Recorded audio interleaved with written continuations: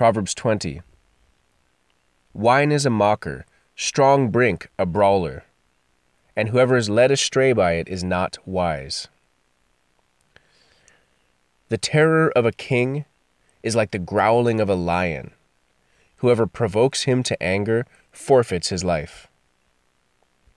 It is an honor for a man to keep aloof from strife, but every fool will be quarreling. The sluggard does not plow in the autumn. He will seek at harvest and have nothing.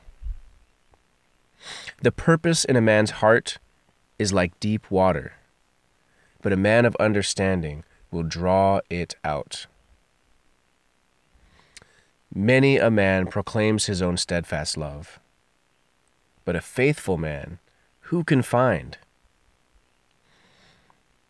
The righteous who walks in his integrity, blessed are his children after him. A king who sits on the throne of judgment winnows all evil with his eyes. Who can say, I have made my heart pure, I am clean from my sin?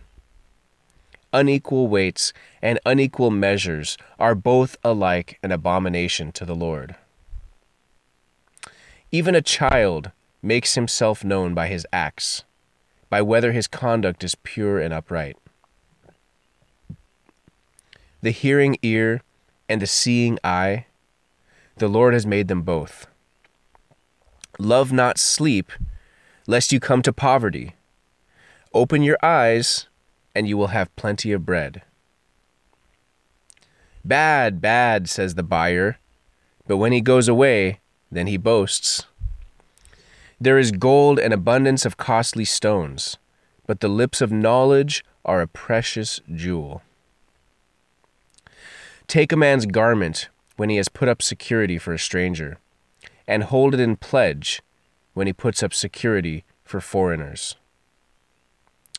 Bread gained by deceit is sweet to a man, but afterward his mouth will be full of gravel. Plans are established by counsel. By wise guidance, wage war. Whoever goes about slandering reveals secrets. Therefore, do not associate with a simple babbler. If one curses his father or his mother, his lamp will be put out in utter darkness. An inheritance gained hastily in the beginning will not be blessed in the end. Do not say, I will repay evil. Wait for the Lord, and he will deliver you. Unequal weights are an abomination to the Lord, and false scales are not good. A man's steps are from the Lord. How then can man understand his way? It is a snare to say rashly, it is holy, and to reflect only after making vows. A wise king winnows the wicked and drives the wheel over them. The spirit of man is the lamp of the Lord, searching all his innermost parts. Steadfast love and faithfulness preserve the king, and by steadfast love his throne is upheld. The glory of young men is their strength, but the splendor of old men is their gray hair. Blows that wound cleanse away evil. Strokes make clean the innermost parts. There's something mysterious inside the heart of man that Solomon is getting at here in Proverbs 20. He says in one section here, the righteous who walks in his integrity, blessed are his children after him. And it's this picture like what you're walking in your integrity is like, this is what I say, this is what I believe. And then you watch a person and you say, yeah, that's how they're living. Or you watch a person first and say, how do they live? How do they treat other people? How do they think about themselves. What is their countenance like? What is their body language even? What is that like? And then when you speak to them and you talk to a person, it matches. What they believe about themselves, what they believe about the world, matches what they do. Or do they have integrity with their money? That's one of the primary, probably top 3. Do they have integrity with how they treat those closest to them, especially their family? Do they have integrity in their agreements? If they do, then that person is blessed, and their children are blessed after them. It says they're righteous. Also here, the purpose of a man's heart. This is sort of what I was beginning to talk about. The purpose of a man's heart is like deep water, but a man of understanding will draw it out. And when I first read that, I thought that means his friend or his counselor or his pastor or his coach. A man of understanding will be able to draw out of another person what their real purpose in their heart is. But after I finished reading this proverb, I wonder if it actually means understanding your own heart. Let me read it again. The purpose in a man's heart is like deep water, but a man of understanding will draw it out. And I think it really could be both, but it's a good question to ask ourselves. Do you even understand your own motivations? Do you understand the purposes in your own heart?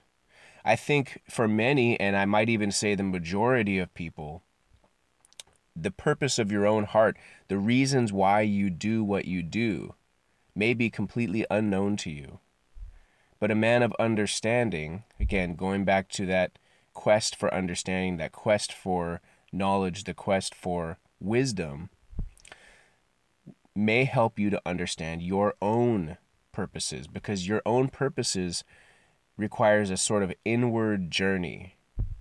You don't just know that because you keep active and you keep doing things and you keep telling yourself your own story. You're telling yourself a story about your own life. You're telling yourself a story about why I do the things I do.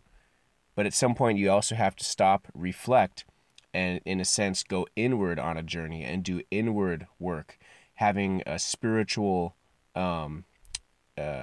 being a spiritual man when you're by yourself, being a spiritual man or woman on a journey where you seek out and search out your own heart and find out what parts have become hardened, what parts are becoming calloused, what parts are rising up in pride, what parts are hurt and won't let anyone close.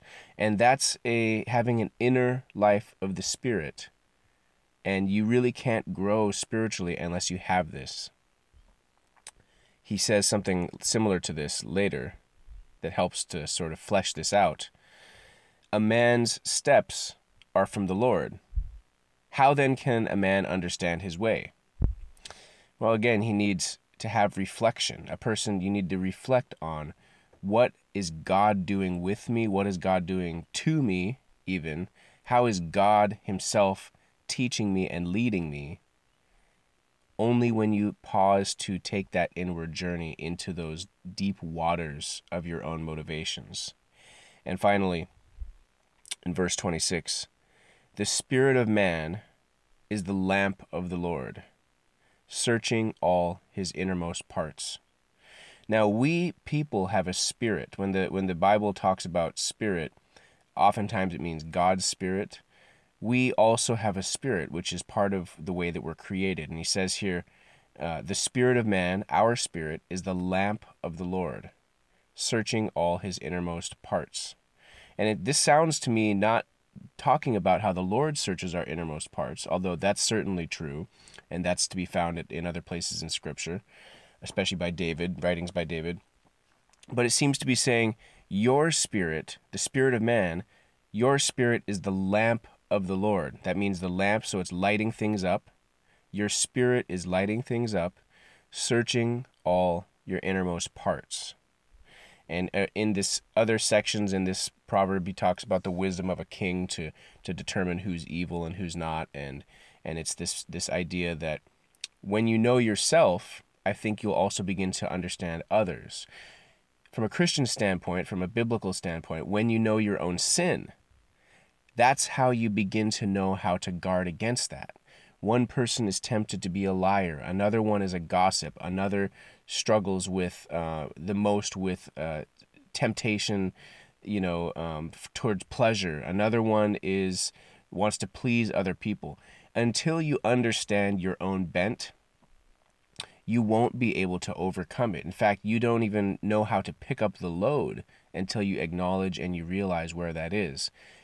Then you learn how to place yourself wisely in situations and around people that will help you to overcome. And over time, you do overcome, and you overcome by the Spirit of God. So how do you search your innermost parts? It's not simply by buying a book. That might help. It's not simply by even God's scripture, which is, as the scripture says, a sword which divides between the bone and the marrow and the deepest parts of us. The words go, if we receive them, the words go and just cut us and say, oh, look at what's going on inside of you. Let me fix that. Let me heal that. But even still, you can even hear the words of God and reject them. But if your spirit, the lamp of the Lord, is awakened and it searches your innermost parts, then you will be able to determine that purpose that he mentions, the purpose in your heart that's like deep water, to draw it out. Take that inner journey.